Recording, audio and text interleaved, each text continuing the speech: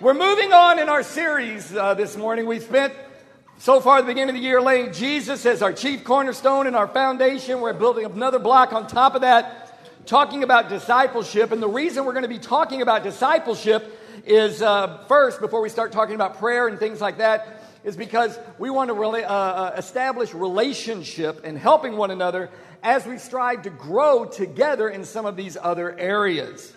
Now, our family of churches, for our guests, have been known since basically the early 80s as a discipling movement. Back then, it was more unique. One of the first family of churches that really got together and really focused on the concept of one another discipling in each other's lives.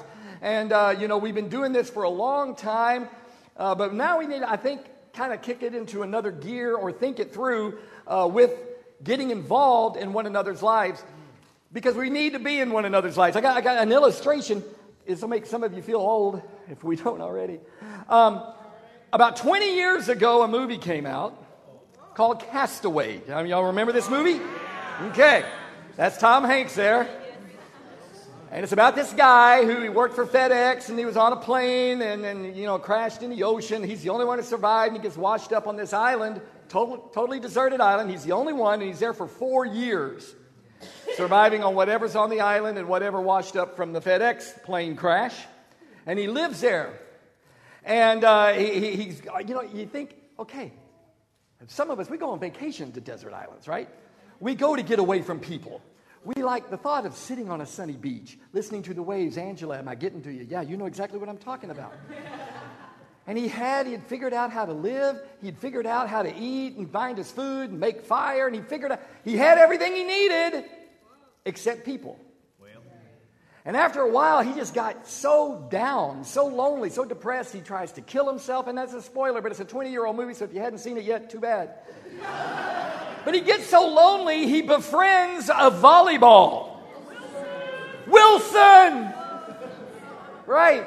He becomes his best friend, a volleyball, because being alone is not good. And even as he goes and, he finally gets off the island and he's floating on a little raft and then he loses Wilson. Wilson floats away into the ocean and he's screaming and he's crying over his buddy, Wilson the volleyball. And he just talked about how, he had, on one hand, what he needed to live. He had what he needed to survive, except relationship.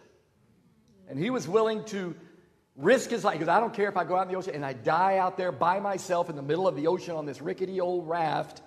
I got to get out of here. I got to get back to civilization, back to people. We need people.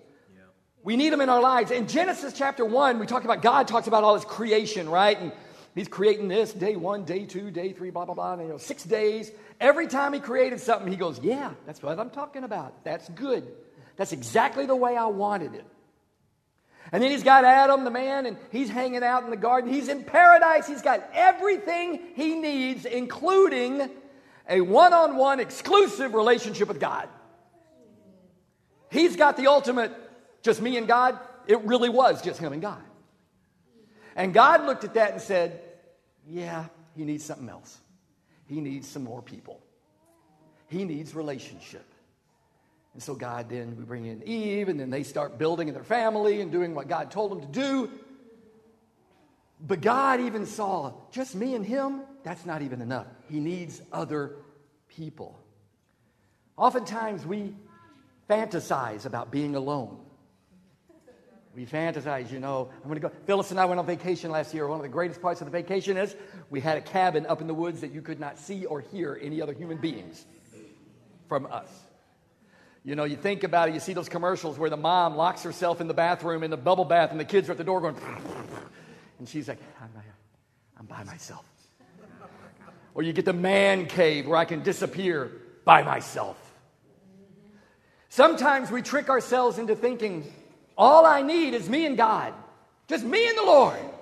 I love the church. It's the people that drive me crazy. I just need the Lord. And like I said, Adam had that, but God's going, nope, that's not good. That's not good. After a while, it wears thin.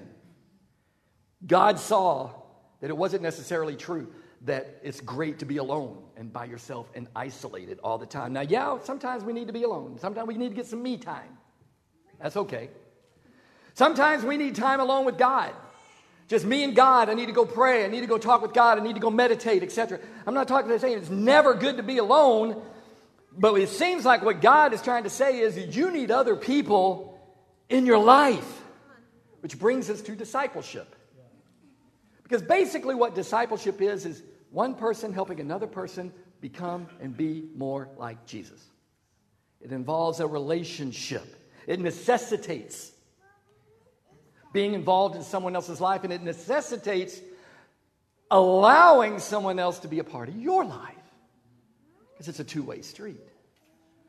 You can't live as a follower of Jesus and be cut off all by yourself. Because that's not what Jesus did. That's not how he lived. I can't be like Jesus and say it's just me and God. Because that's not what Jesus did. The head, the Bible talks about Jesus is the head, the church is the body. Said it many times. The head without the body, okay, that's science fiction. That's not a good thing. A body without a head, that's a spooky Halloween story, okay? Sleepy Hollow, whatever. You need them together. I don't have Jesus without the body. We need to pull it together. John spoke about this, the Apostle John, in his first letter. We call it 1 John. And in chapter 4, verse 19, it says, we love because he first loved us. That's a great one. God loves us. That's awesome. Keep reading verse 20. Well, whoever claims to love God yet hates his brother or sister is a liar. For whoever does not love their brother and sister whom they have seen can't love God whom they have not seen.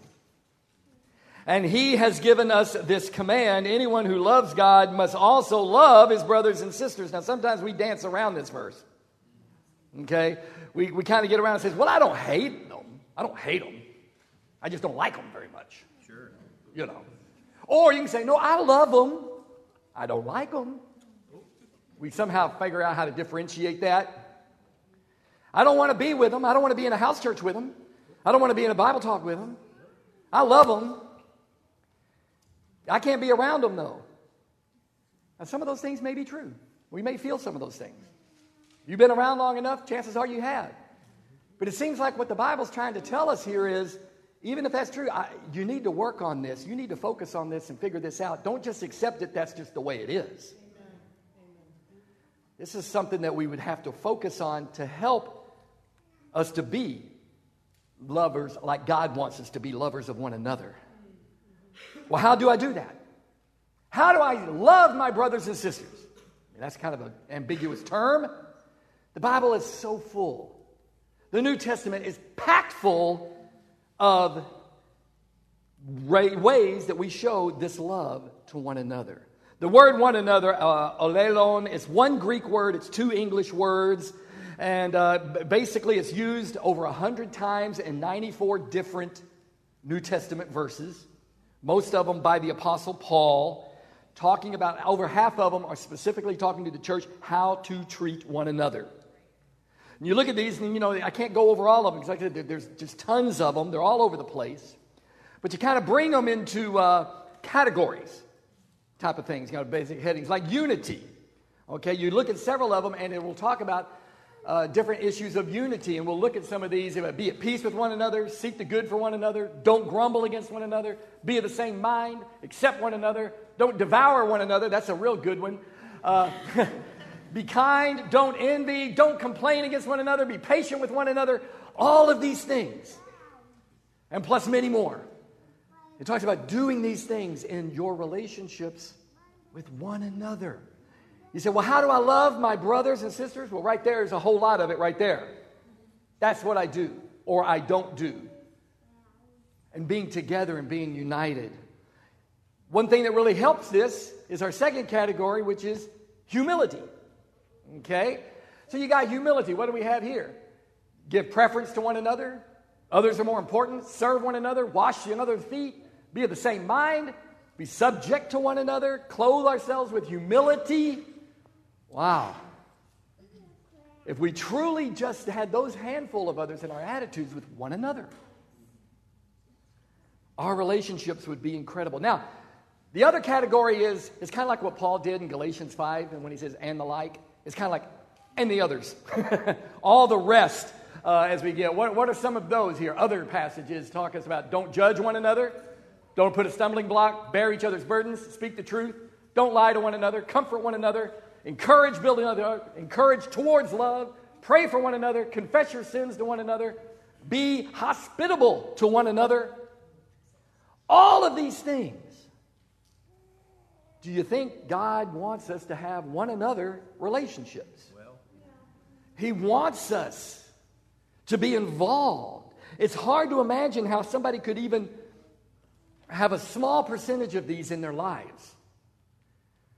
You know, by being alone, by being isolated, by just showing up on Sunday morning and then leaving as soon as the last amen's gone. How could you even do any of these things? That these are things that, like I said, over 100 times. The Bible, the New Testament, is more focused on how we treat one another than it is focused on don't do this sin or that sin. I'm not saying sin isn't okay and it's not that important to avoid sin. I'm just saying when you look at this, it really heightens how important we being tied in, more than just buddies that go to a Super Bowl party together and have a good time. We're going to do that. But that seems like a whole lot more than that type of friendship. Overwhelmingly, we see the need to be deeply and intimately involved in each other's lives. And we call that discipleship. Discipleship, yeah. Now, I understand God is the one that makes us grow. God's Spirit, God changes hearts, God makes us grow. But when I look at all of this, I'm going, somebody says, well, how does God work? A whole big part of it is through one another. He could have done it any way He wanted to. God is God. Jesus could have said, all authority has been given to me on heaven and on earth. Now, go find the disciples. I'll make them for you. Don't worry about it. But you just go find them. I'll talk to each individual person like He did with Saul, right? I'll handle that. Don't worry about it. I'll disciple everybody. I'm best, the one to do it, so I'll handle it. He could have done that. But He didn't. He said, go. Make disciples, teaching them to obey everything I've commanded you. You go do it with other people. Even when the apostle Saul, well, he wasn't an apostle then, right? He was just Saul, the persecutor of the church. And Jesus goes, I'm going to convert this guy. And Saul's on the road to Damascus, and Jesus comes. He gets a personal interview. To my knowledge, the only person to get a personal interview, maybe Peter did there in Acts 10. But as far as a conversion is concerned, the only one to get a personal interview with Jesus after Jesus had ascended to heaven. Okay, remember he comes in and Saul goes, who are you, Lord? And he goes, I'm Jesus. To which Paul said to himself, oh no. What do I need to do? And he goes, oh, go into town. I got somebody in town to tell you what you need to do. Well, you got my attention right now, Lord. Just tell me, what do I need to do? I'm here, I'm your man. No, go into town. I got somebody in there who's going to help you out. Why? Because I want you to know you need other people in your life. He's always sent them into other people. And so and same thing with Cornelius and Peter, I just mentioned to them. Cornelius is searching for God. God comes to him in a vision. Hey, Cornelius, you need to go see this guy named Peter. God could have said, hey, Cornelius, I'm here. Let me just tell you what's up. But He said, no, go see Peter. He comes to Peter in a vision. Pete, this guy named Cornelius is coming. You need to let him in. I ain't going to do that, Lord. He ain't going to. Yeah, you need to do it. He needs to talk to you. Again, God's hooking up people. Relationships. It's all over the place. We in our culture are so enamored with and held up by being your own man. I don't need anybody else. And it seems to me that God is saying, yeah, you do. And we're going to be talking about discipleship now for the next 4 weeks. How God uses things. And we've got to be careful because if He's using us, we can mess things up, okay? We've proven that. We can mess things up. So we've got to be careful. So we're going to be talking about this. We're going to talk about structure types of things. How do we do this and how moving forward? And we're preaching on, the Bible doesn't say exactly how we need to do this, and it's true, it doesn't. But how do we do it? and how are we going to move forward. We're going to talk about who's in charge, because that's always the big thing. Somebody discipling me, I don't want nobody telling me what to do. Then we'll talk about authority, opinion, and advice. What's the difference?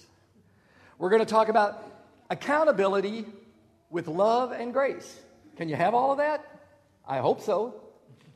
But we're going to talk about accountability with love and grace. And then we're going to do something totally different that we've never done before. We're going to have a very special Sunday service. And you're going to come to church on that Sunday morning, and the whole room's going to be filled up with tables and chairs. It's kind of like a dinner theater, except it's going to be breakfast. No, we're not even going to have breakfast. But you're going to be at tables. And we're going to have kind of a time of worship together. But then we're going to have a workshop on the subject and be able to talk at our tables. How do I apply this specifically in my life? And we're going to talk about how do we do these things that God has called us to do, because we want to really implement this in our church. We want to build on the foundation of Jesus with this one another stone, this discipleship stone, because Phyllis and I believe in discipleship. Amen. We believe in discipleship because we've lived it for a long time. Let me share with you our story. Back in about 1985, we were in the ministry, and we had been, this is our second church we were in Dallas, serving as a young professionals minister, I think. Was it called that back then? Yeah, and we had decided to leave that. We stepped out of the ministry and to go with another church that we were helping to establish, because Dallas needs another church. And why did we want to do that? Because of discipleship. We wanted to be a discipling ministry. We had no idea how to do it, but we wanted a church that would say, man, we are going to be devoted to one another, really, and being involved in each other's lives. And the community that we were in was not going to do that, so we felt like we needed to go outside of that community. But a little bit later, a year and a half or so later, it became clear we had no idea what we were doing. So we said, okay, we're going to move. So in 1987, we packed up and we moved to Boston.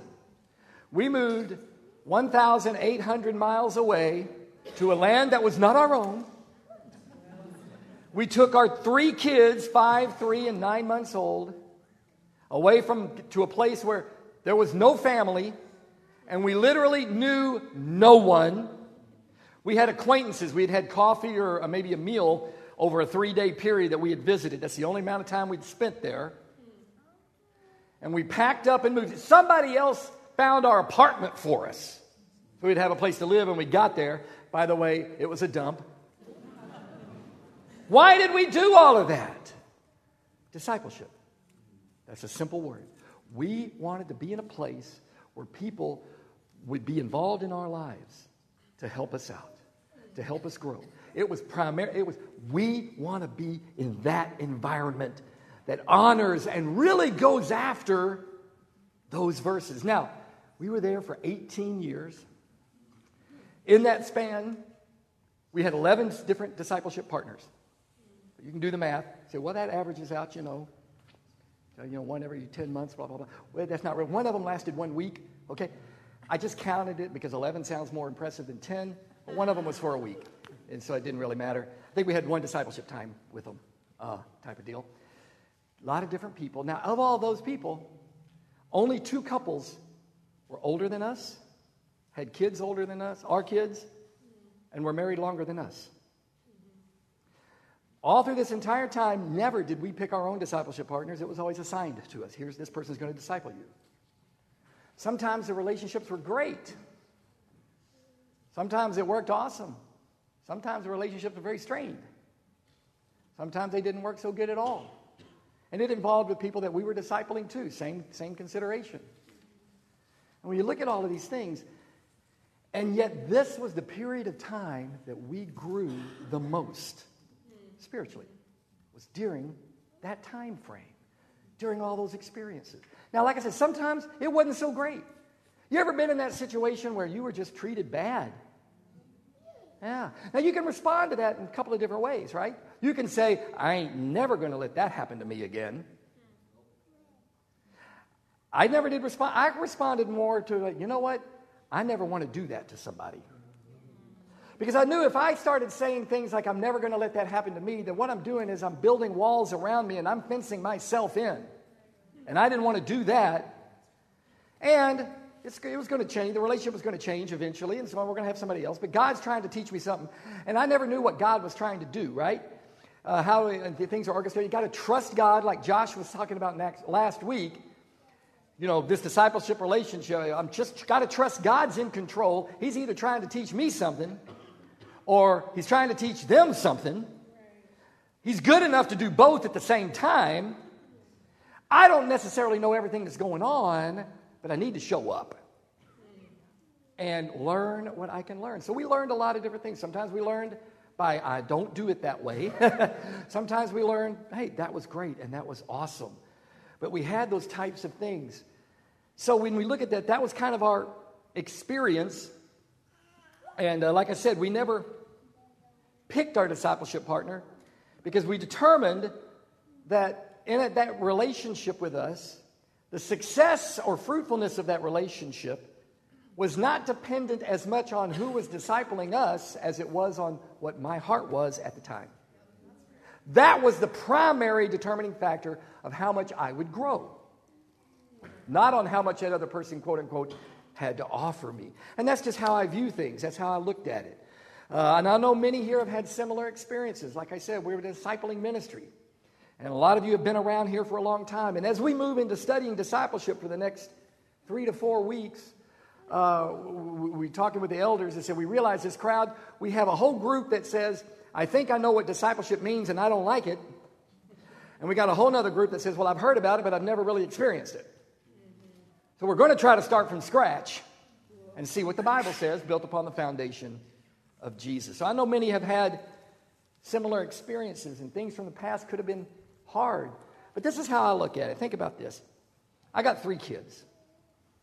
And they were all coming over, or we were going to see them all this Christmas, coming to the house. What if, one of my sons was about to come to our house for Christmas? I said, no, Phyllis, I don't know. Well, why not? Well, don't you remember what they were like 20 years ago? Don't you remember what they were like 30 years ago?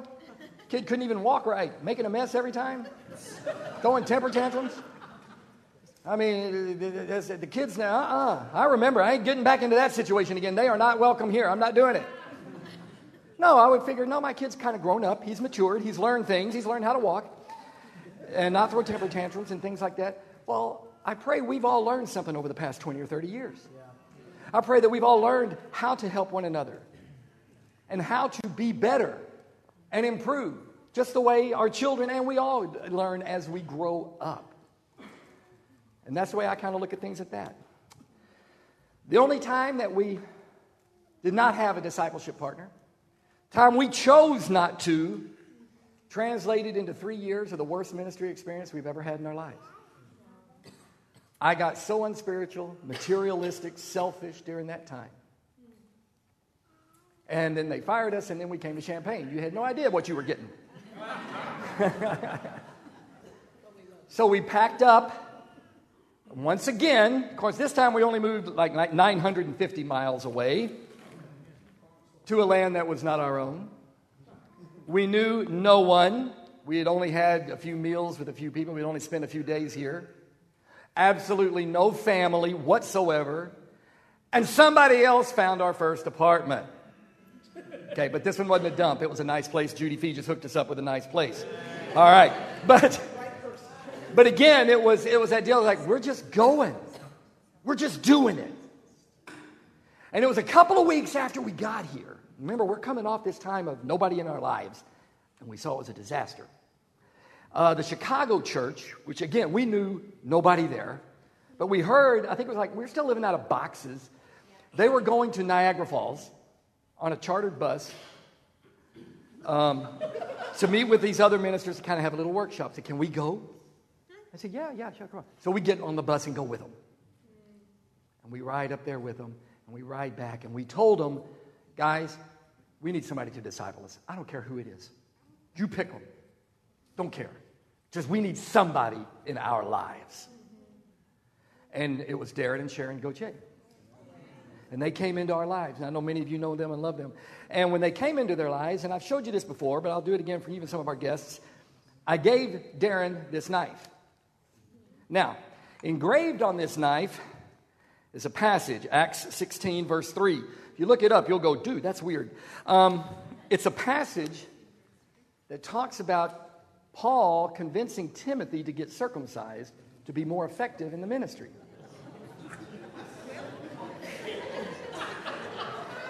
Okay, you can say it. Dude, that's weird. Yeah.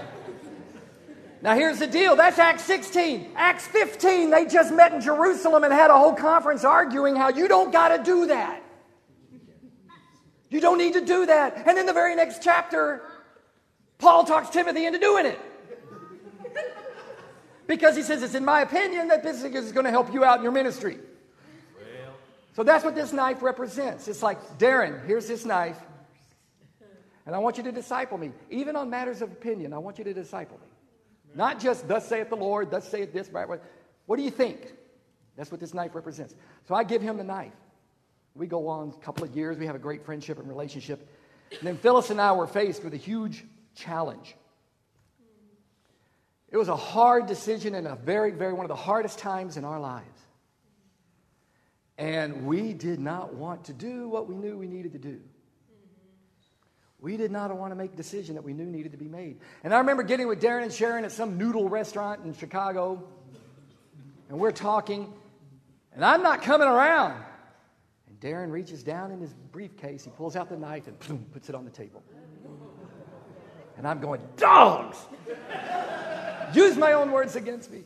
And what helped, though, was the fact that I needed a brother who was in my life enough and who loved me enough to call me to do what I knew I needed to do.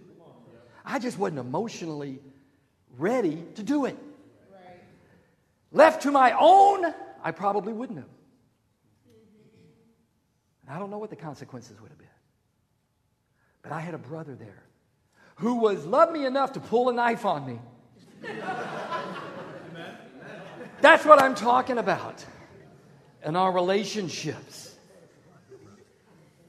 We believe in discipleship. We believe in people being involved in our lives. When we get into new discipleship partners now, we get together and say, okay, guys, here it is. And we tell them everything from the beginning of our marriage till now, all the junk, all the stuff that makes us who we are. And say, this is what you're getting. And here's who we are. We want your help. It's not perfect. We're not perfect. Discipleship won't ever be perfect as long as we're involved. But if you notice, God has never required perfection. As we talked about a few weeks ago, He does require allegiance to Him. And we help each other. We trust in God, and I'm allegiant to Him, and we do our best. And we keep doing our best.